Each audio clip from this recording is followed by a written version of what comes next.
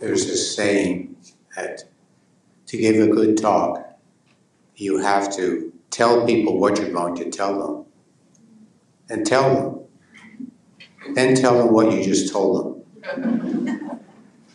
Here's the take-home message. All meditations share their basis in a natural function of your mind and body, which is just waiting there to be cultivated, honed, and employed. This is similar to exercise. You have muscles, you're born with muscles. You can let them sit there, or you can cultivate your muscles and make your body strong. It's similar to your mind. You're born with a mind, and you can use it, or you can run for political office. So meditation is the cultivation of a natural function of our mind and body. That's going to be the focus of my talk. A couple of years ago, I gave a talk about Vipassana meditation, and then I was invited back to the same university to give another talk. And the invitation the second time was from a wide group of university sponsors, including things like religious organizations of various kinds of religions. So instead of just focusing on Vipassana, I changed my topic to the universal features of all meditation, hoping that that would be a topic of interest to a wide variety of people, including people who might have some name for their own religion. I will talk a bit about some of the particular features of Vipassana, but my theme is all meditations share this natural function, and all meditations have that ground in common. When you give meditation a particular name like Vipassana, the reason you give it that name is because it's slightly different in certain particular ways. So I'll go into the ways that Vipassana is unique. In some ways, it's different than the other meditations. It's like a family where everybody in the family, all brothers, sisters, mothers, fathers, even cousins, share some genes, and that's how you know they're in the same family. At the same time, everybody's unique. So Vipassana shares many genes with all meditation. It also has its unique features, and I'll discuss both. I want to be clear, I'm not saying all meditations are the same thing.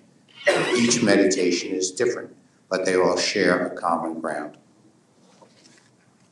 Let's look at the natural function.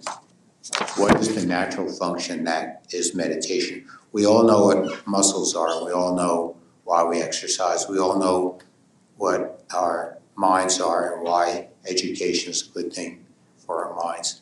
But meditation, up until recently, was not widely known at all. In fact, when I first started giving talks about meditation, not to mention when I first started practicing meditation, it was essentially unknown. It was considered exotic or weird or foreign. And so our culture has created a situation in which this natural function was never properly identified and cultivated. It's as if we went to some place in the world where there were no education, or as if we went to some places in our own country where people don't exercise. So we now have the opportunity to be, you could say, educated or well exercised with this natural function.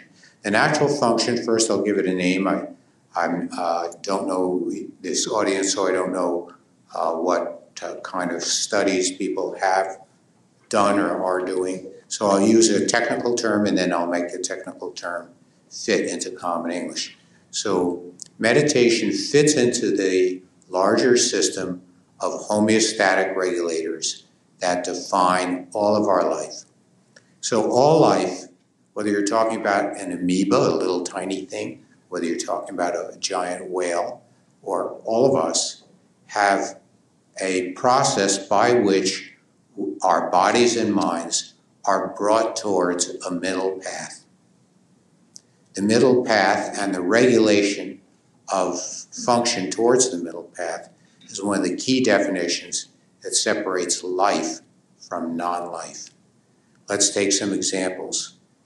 We all have a temperature that runs about 98.6. Actually, everybody is slightly different than 98.6, but pretty close to that, within a degree or two. If your temperature goes very high, 102, that's called having a fever. 104, that's a very high fever. Above that, you're likely to die. We can only exist within a certain temperature range. Same thing if you go out and run on a rainy winter day, you know well enough to be worried about hypothermia, and you dress properly to stay warm and dry. Our body temperature can go down. There's a limit to how far it can go down. So there's a homeostatic regulator moving our temperature towards a middle path. And the middle path is not in a single exact point, but it's a general area around 98.6. Let's look at our blood pressure.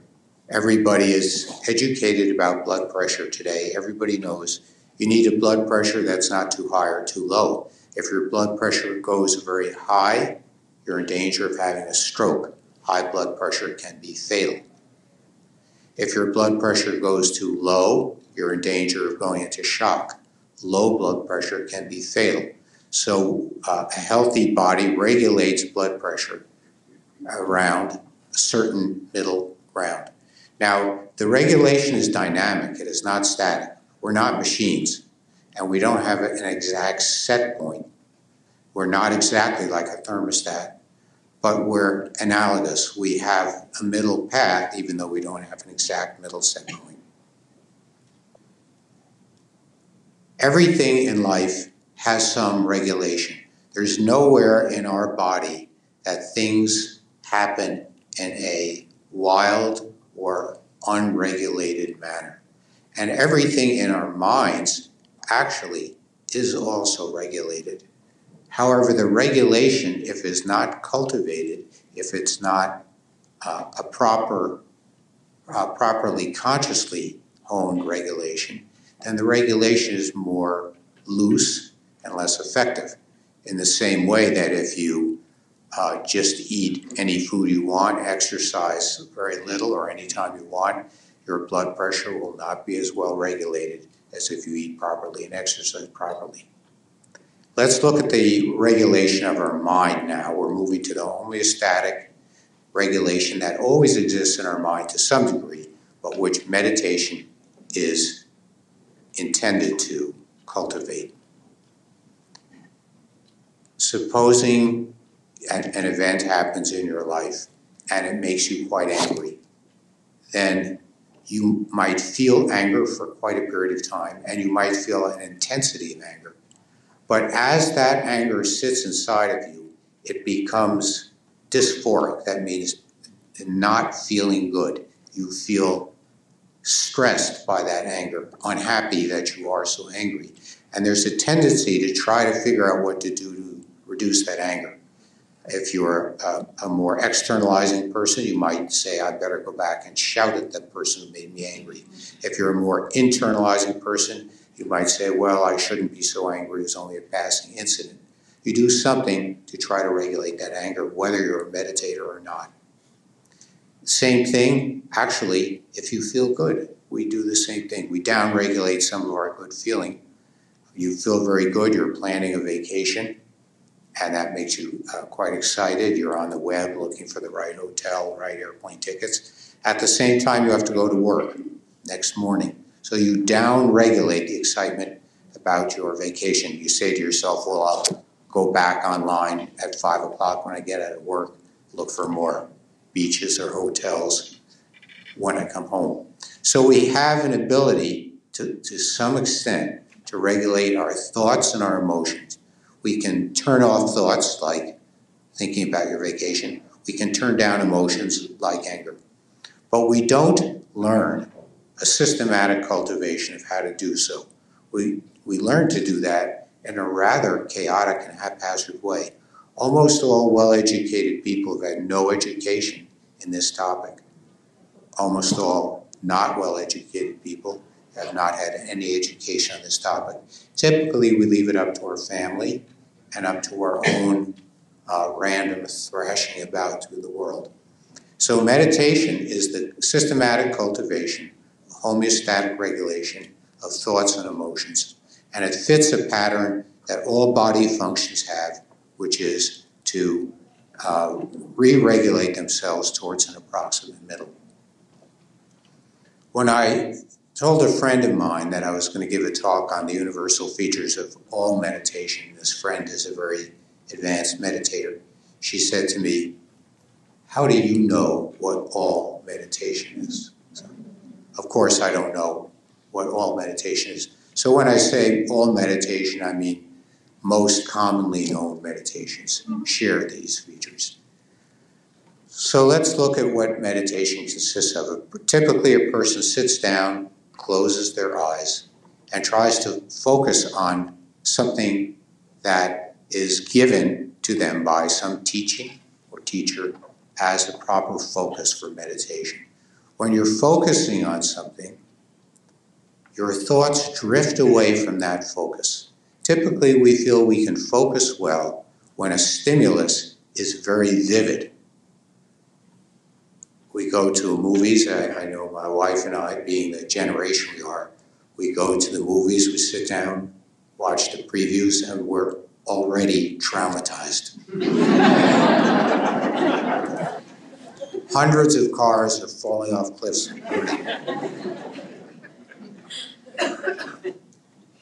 Why is that of interest to people? And the answer is because you can focus on it.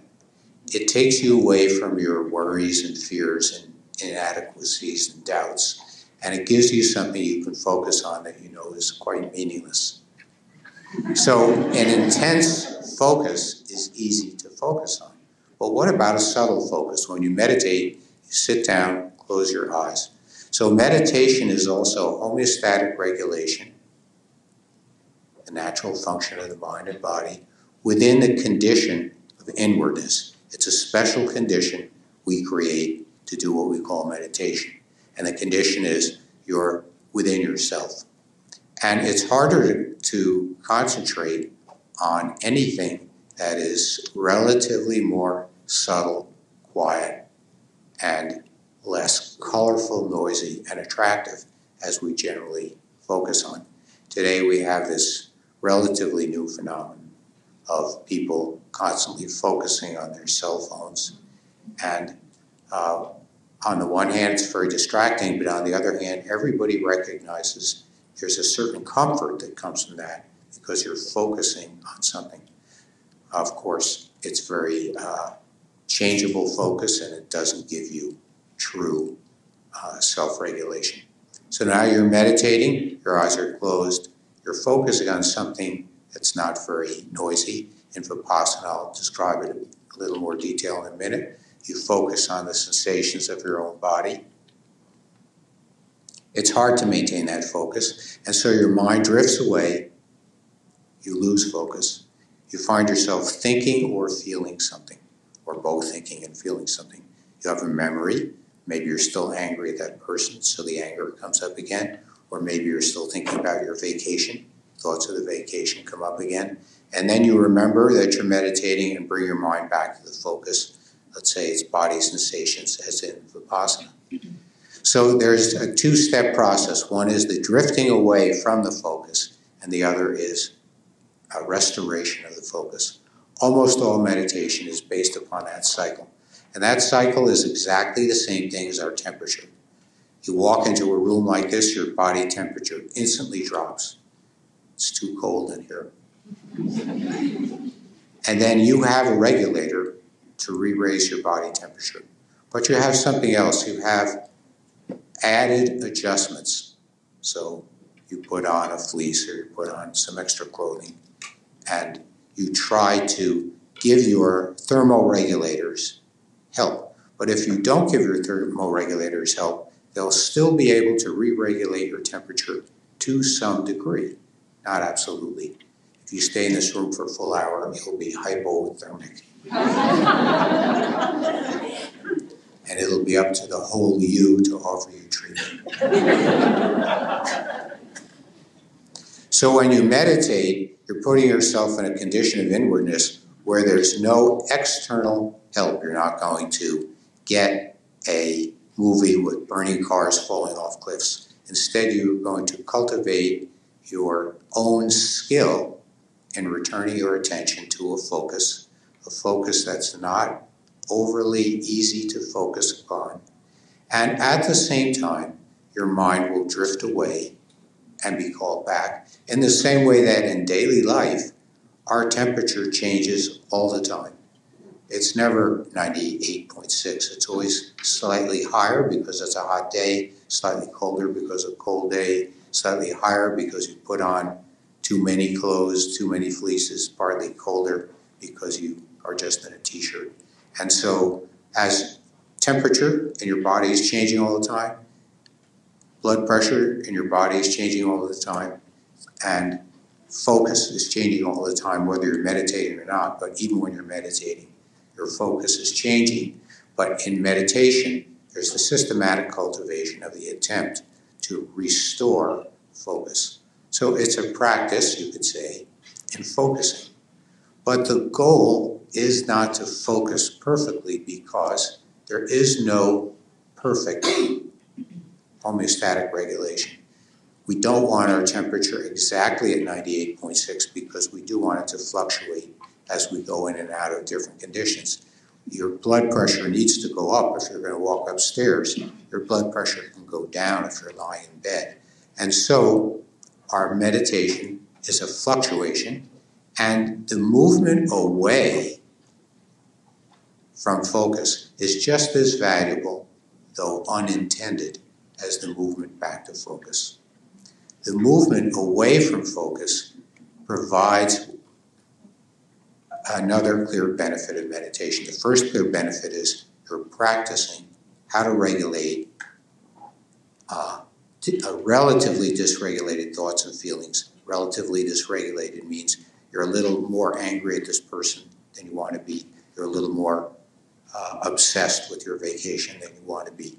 And you're bringing your thoughts or feelings back. And the straying away has value. The straying away is a vision of who you are. Of course, in the examples I used, if you're angry at somebody and you're just thinking about that anger, it's not particularly notable. If you're thinking about your vacation, it's not particularly notable. But if you meditate in a systematic way, for example, if you were to go away for a meditation course for 10 days, and you were to try to meditate continuously for 10 days, as happens in a Vipassana meditation course of 10 days, you would find that your mind would drift away from the known daydreams, fantasies, thoughts, and feelings, and it would drift into new territories. In the back of our mind are things that are more varied than those obvious foci of our mind that we're quite aware of. So there's the conscious mind, and there's the less conscious mind. And the less conscious mind is extremely rich. We think of ourselves as a unified entity, as a self, but actually we're less like a single mammal, and we're more like a menagerie. We're more like a zoo. And in this zoo are many animals with many thoughts, and that's us. We're very filled with life. So if you meditate and in a condition that fits the term systematic, over a period of time, you find in yourself an enormous wealth of material. And you become familiar with a richer, more complicated self than you were familiar with before. So you're getting two effects. First, you're getting the capacity to focus, or the practice of focusing. And second, you're getting a richer sense of self. Now, almost all meditation is based upon the idea of observation without criticism. Of course, if you sat down with a judgmental mind and you started to meditate, you would simply become angry or annoyed or frightened at yourself as this menagerie, this zoo that is inside of you took off. So meditation is also based not only on focusing, not only on the drifting of mind away from focus and the recall, but it's also based upon a third feature, which is observing what's going on without editing, without criticizing, without commenting, doing your best not to have preferences, not to like, not to dislike anything you think or feel. Of course, we all have preferences, and so preferences come up, and there's a kind of an irony. There's no attempt to think, but you do think. There's no attempt to feel, but you do feel. And there's no attempt to judge, but of course some judgment may enter in. And you observe that drift towards judgment. And that is another feature of your mind that you observe and try not to persevere in. The main reason that people meditate, generally speaking, is to find inner peace. Of course, people meditate for many reasons. Sometimes people meditate for gaining more focus or some other reason. But generally, if you look at why people come to a meditation course, they'll say something like, I'm seeking more peace with myself, more harmony with other people, feeling less distressed. And the cultivation of inner peace is heavily resting upon those three items that I talked about. That is, learning to focus your mind, having your mind drift to its wealth and richness, and coming to know yourself in that wealth and richness, and learning to observe your mind, both in its concentrated and non-concentrated states, without observing, without criticizing, so that you become integrated, self-integrated. That means you know yourself well, and there's less conflict within yourself. There's less criticism, there's less hidden, more known, more accepted. Those are key factors in the cultivation of inner peace. There are, however, quite a few other ways that this process of meditation works. Another thing to think about in meditation is the way it is activating your body and not just your mind. So far I've described meditation as if it were a mental process. Of course, it's partly a mental process for sure. It's also a physical body process. There's a couple of ways in which meditation is a bodily process. If you're doing Vipassana meditation, the focus of the meditation is your body. Therefore, you're integrating your mind and body and observing your body as the focus of your mind. So the integrative process that I described, where you come to terms with your thoughts and feelings, learn not to judge them, may also be going on with your body, with its varying feeling states, sensations, pleasures, and pains. But there's another way that meditation activates your body, which should be very obvious, but is typically overlooked. And that way has to do with the fact that most meditation consists of sitting still. That seems obvious. But sitting still is a very hard thing to do. If we had cameras here and they were trained on me or on you, we'd see that no one is sitting still, everyone moves. And the movement of the body is natural and spontaneous. If you were to be put in the circumstance of being a third grade teacher, you would find that sitting still is the hardest thing a human being can do. It's entirely a challenge. It's a developmental challenge. And third graders cannot easily sit still, and they find their difficulty sitting still is actually somewhat unpleasant. And as children mature and develop the capacity to sit still, this is generally a comfort.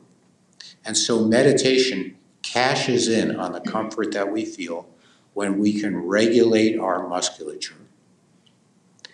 So the actual term for that is neuromuscular inhibition. Our muscles have the tendency, adrift, to put themselves into motion. There's nothing wrong with that, but it does make us feel that they, our muscles or our nerves, are somewhat in command of us. And reversing that process is part of development, and particularly in our culture, which is a sitting still culture. And learning to inhibit the spontaneous activity of the musculature makes you feel you are more in command of your body. Once you do that, your meditation gains another dimension as well, and that is a dimension of focus of the mind, plethora of the zoo of your thoughts and feelings, ability to observe yourself without judgment, and the ability to regulate your body into a still state. Now, if you regulate your body into stillness and stay still over some period of time, different amount for different people, and depends how you're sitting, eventually that will become uncomfortable. And it will become uncomfortable for various reasons. Some blood vessel may be slightly crushed and your foot will fall asleep, or some muscle may be slightly tense, and so there'll be some reactive spasm to the muscle tension. The more you meditate, the more you may learn to sit still to some extent. It's a practice, and to some extent you can reduce some of the pains by learning to sit in a proper position and to rest your muscles. But that's relative. As we discussed at the start, all things in the body are movements back towards the middle. So if you're sitting still for a long period of time, actually that's a movement away from the middle. You're keeping one static pose going over time. So is there any advantage to that? Well, it depends how long you sit, and it depends what the goals of your meditation are. But one ironic benefit of learning to sit still is that it's uncomfortable. I already said that sentence, but I added one ironic benefit. So what's the benefit of becoming uncomfortable? There is a benefit.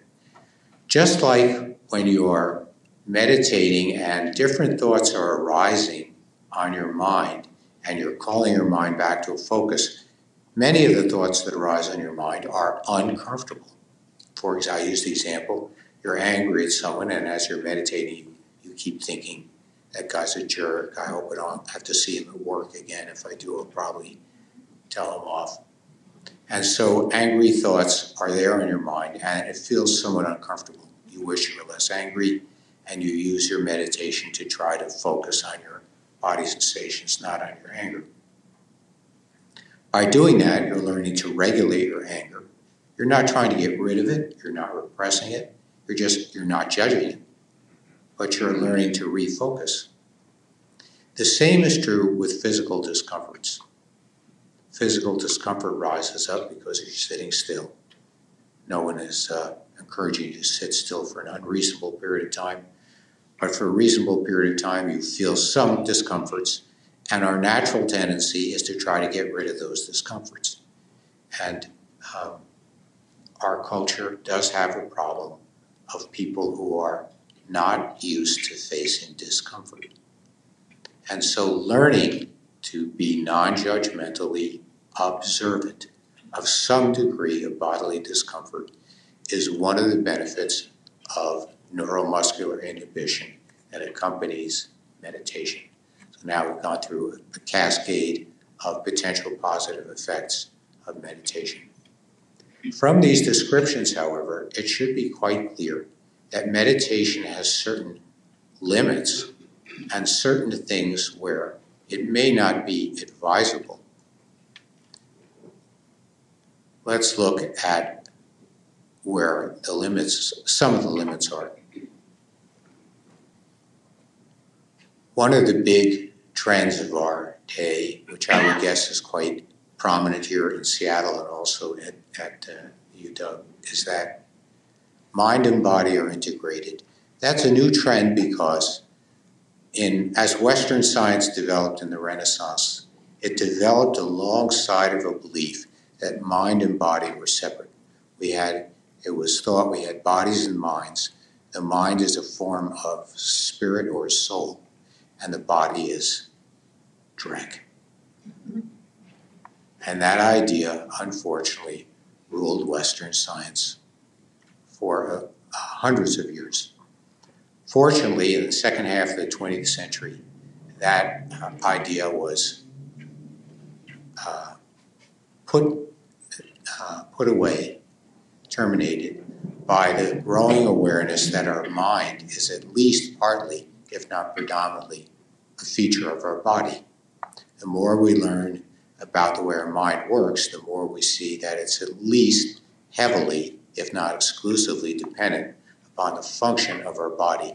Just as an example, if you take a medication, it may change the way you think and feel.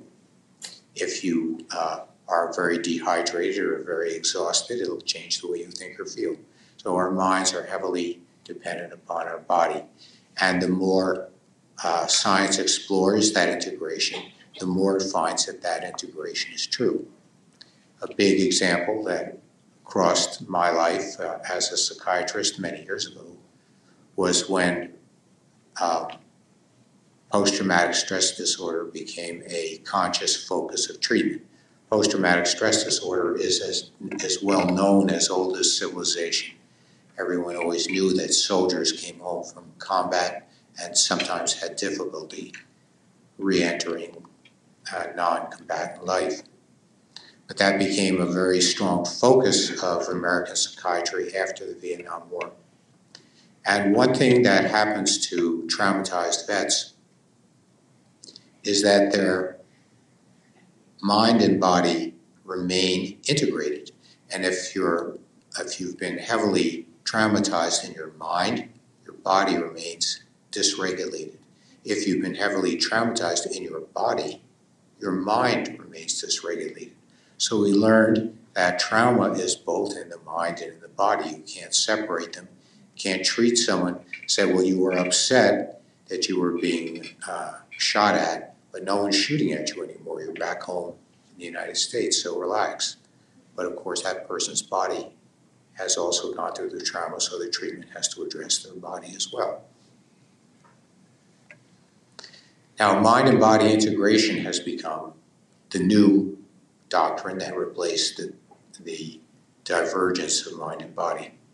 Unfortunately, I want to say that that integration is somewhat limited, and mind-body integration is itself becoming a dogmatic problem. Let's look at some examples of that. If you're a nervous person, that may drive up your blood pressure. Anxiety drives up your blood pressure for the following reason. Anxiety is basically a good thing. It's an adaptation.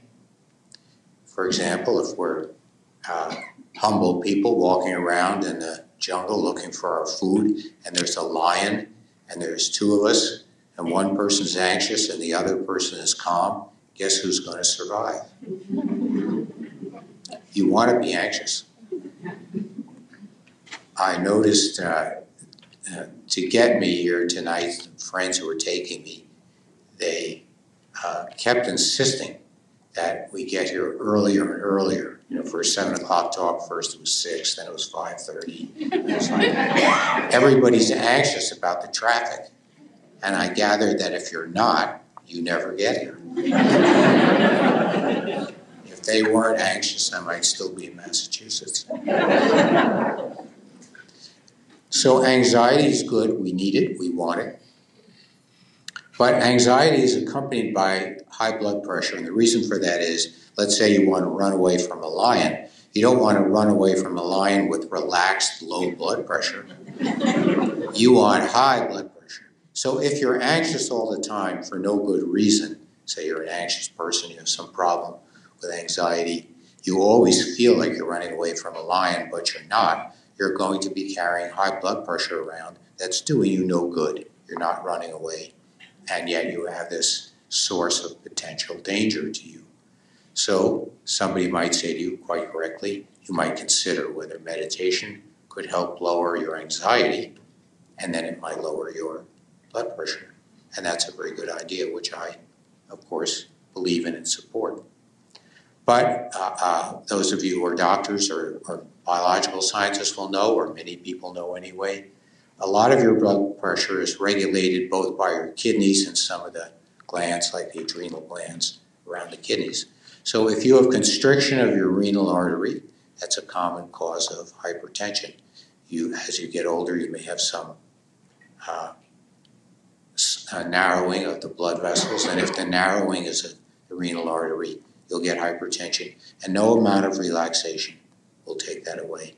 So mind-body integration is an excellent thing. It has its limits, and there are some times where you have to fix the body by fixing the body. You can't fix the body by fixing the mind. And there are many examples we could take where, to some degree, your mind can influence your body to some degree. It shouldn't be exaggerated. And the reason I'm addressing that is because we want to have a meditation that's realistic and honest rather than an inflated overbelief. Another limitation on meditation is the belief that it's always good for everybody. That's not true. Let's take another example of someone who probably should not meditate very unfortunately, but very usefully. When I was giving this talk earlier in the year at Yale, I was looking around for a vivid example I could use of this case where you might say to someone, maybe you shouldn't meditate. And that day on the front page of the New York Times, it was an article. It was a featured article. A young man had gone to Afghanistan. He was an exceptional soldier. He was an officer. He was very responsible, felt very caring for his troops. Some of his troops were attacked and killed under his watch. He felt very guilty when he came home from the war. He couldn't adjust to the feeling of guilt and failure, and he ended up killing himself. Now, when this man came home from war, you don't want to say to him, why don't you meditate? Because, as I've described, when you meditate, many thoughts and feelings come up. So you don't want to say to him, why don't you allow these crushing feelings to come up, and then why don't you meditate with them? So obviously there are times where a person shouldn't meditate, or there might be people who might not want to meditate, or there may be a condition under which a person might want to meditate only in a limited way, and then later on they might meditate in a less limited way. The main idea is that meditation is not a perfect cure for medical illness, and it's not a perfect cure for emotional distress. So we want to look at it realistically and ask ourselves where it's going to help us and where it's not likely to help us. When I first learned meditation, it happened in the following way. I had studied India in college, and I had heard that there was something called meditation. It did not exist anywhere that I knew of in the Western Hemisphere. I developed a fantasy that I would like to go to India, but in those days, so this would be back in the 60s, it was not that easy to get there. People did not travel by planes as they do today, and I didn't have the financial ability to just pick up and go to India. So I didn't go. But when I was in medical school, a scholarship offer came up and I applied for it, and I got a grant to go to India. And at that time I became somewhat familiar with Indian medical care, which included to some degree interest in meditation. I started that education but knew I wanted to go back. I went back and did my training in psychiatry, And after that, I had plans to go to India. Well, I was a typical male, so I met a nice young woman, but I said, don't get attached to me, I have to go back to India. And she said, what do you mean you have to go back to India? What do you mean we? So we got married and went to India and found this Vipassana meditation tradition and took our first 10-day course in 1974. There are a few things I would like to emphasize that make Vipassana of interest to some people, not to everybody. One thing is, it's taught for free. I'm here for free. All the courses I've conducted are for free. And the main teacher in the Vipassana tradition, which we practiced, Mr.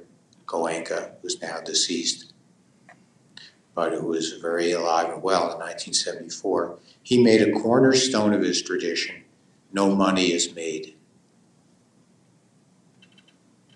Now, why is that important? That was even before Bernie Sanders was mayor of Burlington. So why this emphasis all the way back then?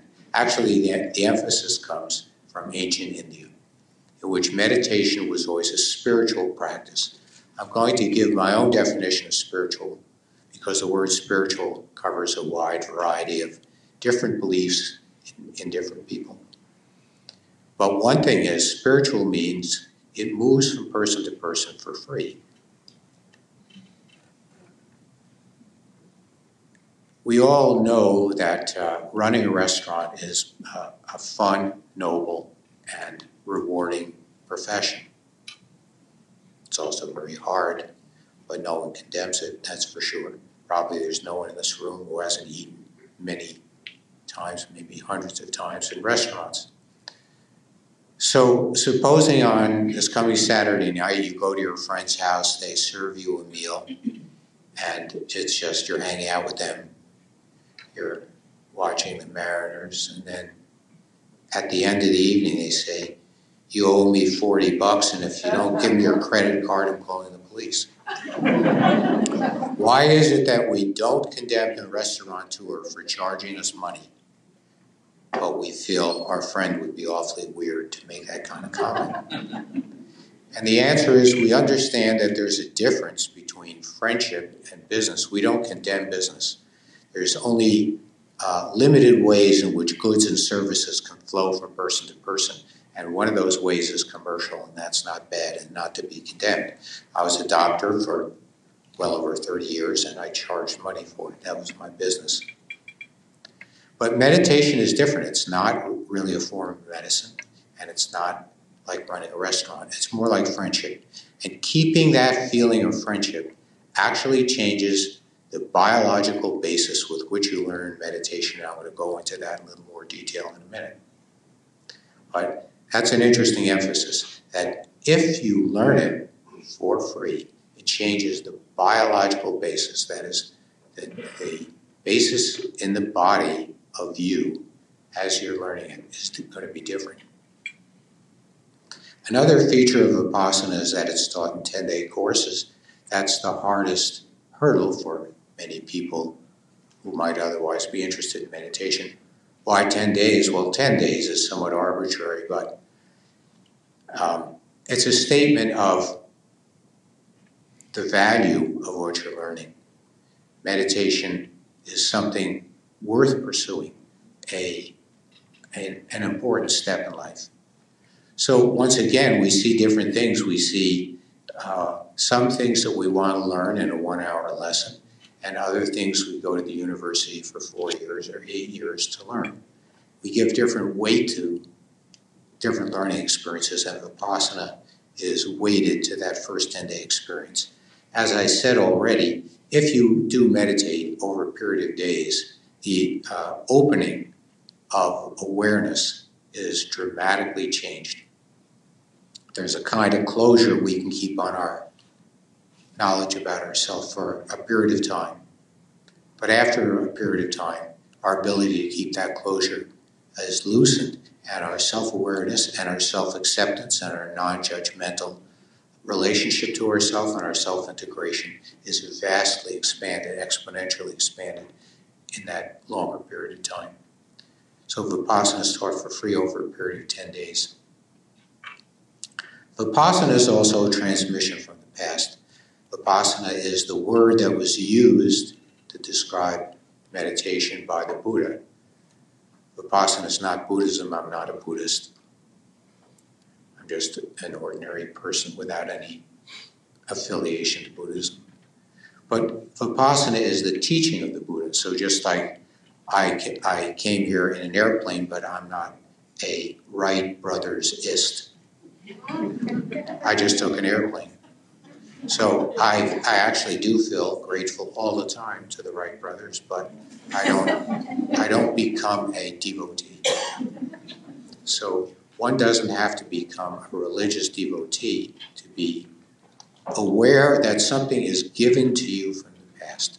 So the feeling of receipt is very important. Why is that important? Because when you feel that you're inventing something or that you're learning something that was invented in Esalen in 1969, you have a different feeling for it than when you feel you're getting something from the dawn of human experience. I started our conversation by saying meditation is the systematic cultivation of our natural function. And that cultivation and that natural function was always there. And we are inheritors of a rich potential and a rich tradition. So that's a very different take on meditation. So the 10 days is a more serious self-integration, and it's also a richer receipt of a cultural gift. When we use the word spiritual now, we're using the word for something that's given for free, that has a almost unplumbable depth of cultural experience, and that has power and significance in your own life. Now, what kind of power and significance? Meditation is a guide and can be used, doesn't have to be used, of course, can be used as a lifetime guide. Now, ideas can guide us, and if ideas guide us, if you follow an idea for your life, we call that a religion or a belief system. You keep believing in something and keep following where that belief leads you. Meditation is a beliefless guide. It has some religious-like quality in the sense that it's something you can use to guide you through life.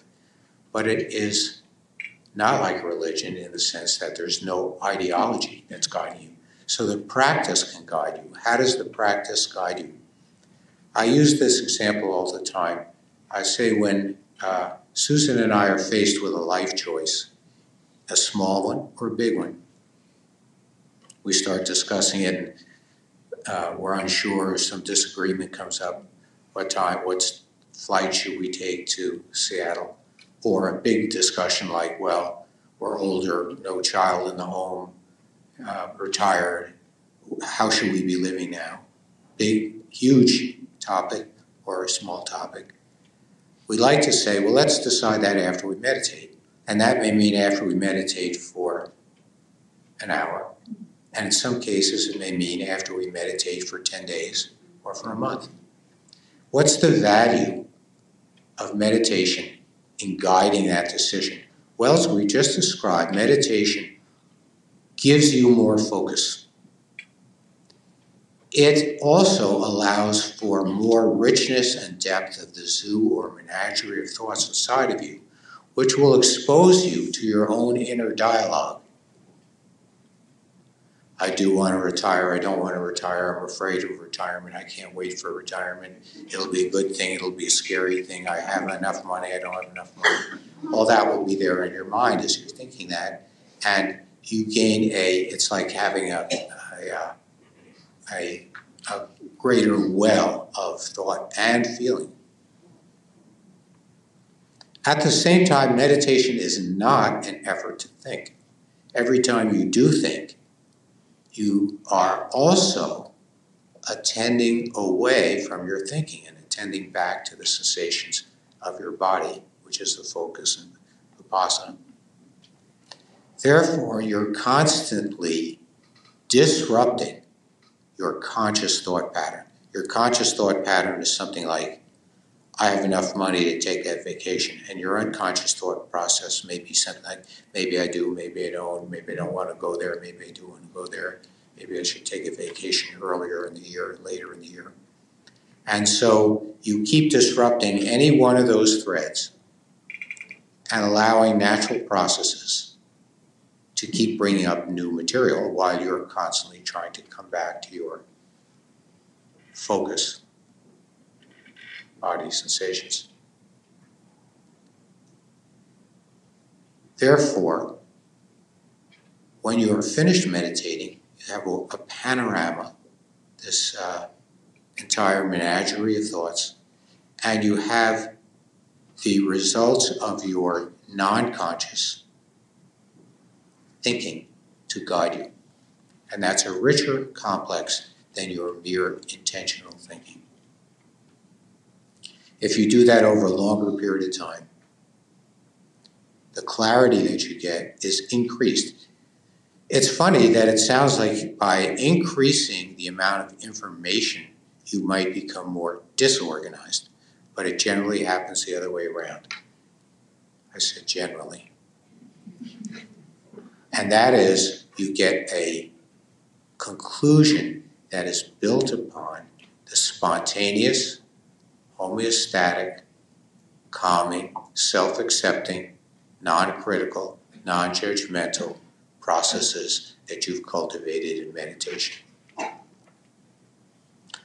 One of the nicest things that happens to people who do take a longer period to meditate, you're told now you're going to meditate and please try to concentrate on something like your breath or your body sensations, and please don't try to think.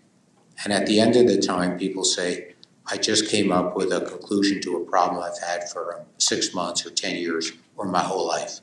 People feel they solve problems that have hovered over them their whole life. And why? You were just told not to think.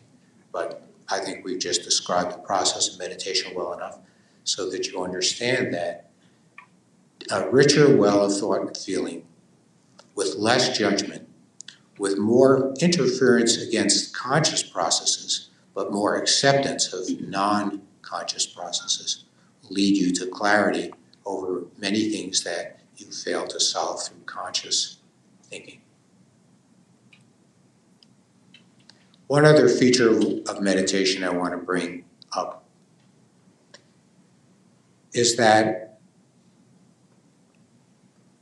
by this thought disruption, by turning your attention back to your body if you're meditating in Vipassana, or turning your attention back to the awareness of breathing, which is also used in Vipassana and many other meditations, you're also making an effort to free your mind from the single most important prison that was built into us. So I've been praising our natural abilities, which I believe include the ability to meditate, just as we have the ability to regulate our temperature. But there are some problems with the human mind that have been revealed by cognitive psychology as well as common sense. We know that human beings will tend to make certain errors, and we find those errors demonstrated in the laboratories of cognitive psychologists, and we find those errors demonstrated every time you watch the news. And the biggest cognitive error, the one that's made the most and is the greatest significance to and greatest threat to ourselves as individuals and to our human community, is the error of overconfidence. During our long evolution, it was helpful for animals, that means us, to become overconfident. Overconfidence means there's two guys standing there with sharpened sticks. They're not that sharp, they sharpen them with a stone axe. And one guy's saying, I don't think I can hunt lions, I'm just going to fall down on the ground and cry. And the other guy's saying, yeah, I'm not that afraid of lions. So we earlier said it's good to have anxiety and recognize maybe you shouldn't deal with lions. On the other hand, we need some courage. We need some confidence. We need some overconfidence. We need the capacity to face very difficult things and to screw up our courage and believe we can do it. If you ask stockbrokers to predict how well they can guess what the market will do, everybody knows you can't predict perfectly. So you give a probability statement. And then you follow them up. All stockbrokers will overestimate their ability to predict the movements of the stock market. But wait a second, what about psychiatrists? If you do the same thing, you ask psychiatrists to predict, well, what will be the outcome of this patient's treatment and life after treatment? All psychiatrists will overestimate their ability to predict. That actually was done in studies even before I became a psychiatrist. And from the psychiatrists I've met, it's still true today. And that's true for all people in all situations. If you ask people to estimate their driving ability, all people are above average drivers. So where's the average people? I guess they evaporate at the end of the day. The worst part of this problem is that all people believe that their belief systems are true. All people believe they know the meaning of life and how planet Earth got here and who's regulating the universe and which book is true and which philosophy is true. And all people believe they know how to regulate vast social systems like the United States government. Tremendous amount of what used to be called hubris, and we can call it overconfidence. Now, if you're meditating and you're constantly saying, I'm going to let go of that thought and come back to my sensations, I'm going to let go of that thought and come back to my sensations. The instructions are not to disbelieve your thoughts, but the instructions are to lighten the grip of conviction. If you can't lighten the grip of conviction, it's harder to meditate. If you can lighten the grip of conviction, if you can lighten your overconfidence into realistic confidence, it's easier to meditate. Meditation helps you lighten that grip. Lightening that grip helps you meditate. Of course, people are various, so there are groups that use meditation in the opposite way to reduce your critical thinking and to encourage you to gullibly believe in something else. We hope no one will meditate that way. If you've meditated as I've described, learning it for free, receiving it as a gift from the past, taking it seriously, learning to focus a little bit better, becoming aware of yourself in greater depth, accepting yourself, not using critical thinking, self-critical thinking, judgmental thinking. Allowing your mind to regulate the body to the degree that it can. Not giving overbelief to meditation and expecting it to heal things it can't heal, not expecting it to be a panacea for all medical and physical problems. And lightening the grip of overconviction. If you do that, you'll get the final effect and the most important effect that I'd like to discuss in meditation. Most people meditate. Some people don't like it. They've got some huge worry or problem on their mind. It's not the right time for them to learn. But most people feel very comforted. It makes you feel good to meditate, and that's why meditation has grown so exponentially in the recent years. At our meditation centers, we can't fulfill the need. People sign up more than we can serve them. And meditation is spreading in many other forms as well. That good feeling comes from all those factors that I've been describing. And when you open your eyes, there's a common experience, not every time, not every person, common experience to feel very good. And it's not just a good feeling, it's a special good feeling. And I just made up a term when I was thinking of this particular format of talking to people. I call it the great embrace. It's like you want to reach out and embrace everything. I first mentioned that in New York, and I cautioned everybody, don't do that on the subway. In Seattle, probably you can do it. You feel a beneficent congress between you and the surrounding world. I'm not saying, and I hope nobody imagines, that meditation cures everything or takes away all of the horror of our world, the wars and suffering and the illnesses and poor judgments of our governments. No one should be so naive, no one could be so naive as to imagine all that is gone. And meditation hasn't blinded me to all of that. But it does give you this harmonious, beneficent feeling, this feeling of a great embrace of the world. And that, rather than blinding you, hopefully can be used to make you an agent of that feeling state, so that you can bring more of that feeling state into your relationships, more of that feeling state into your work,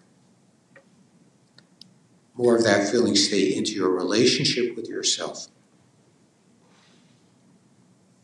For those of you who do know something about the Buddha, that feeling was called metta, M-E-T-T-A. Doesn't matter if you don't know that.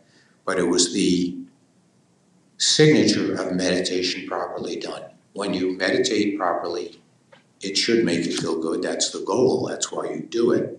You feel, we said, cultivating inner peace, and you could say feeling the great embrace of the world.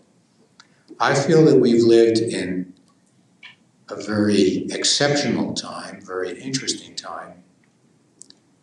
When Albert Einstein invented general relativity at the very dawn of this century, he thought there was only one static galaxy. There's no elementary school child who doesn't know more than Albert Einstein. We've learned within 1 century, actually, it wasn't until the late 1920s or the early 1930s, that Edwin Hubble proved there are other galaxies. And now every silly Star Wars movie has to have a lot of other galaxies in it. Our knowledge of the universe is not changed a lot. It's revolutionized beyond imagination. We're different than all the other people in human history in our knowledge. And that knowledge also applies to our bodies. When I started college, knowledge of DNA was about 10 or 15 years old. Now I go for a walk. I have a very funny looking dog, mixed breed dog that we got at the animal shelter. He's got big ears and short little legs and huge furry tail. He's quite a combination. And I frequently walk up to people and they go, "Why don't you DNA sequence your dog?" So in my short lifetime, we've gone from an era where DNA wasn't even known to a tool that you can use on your dog.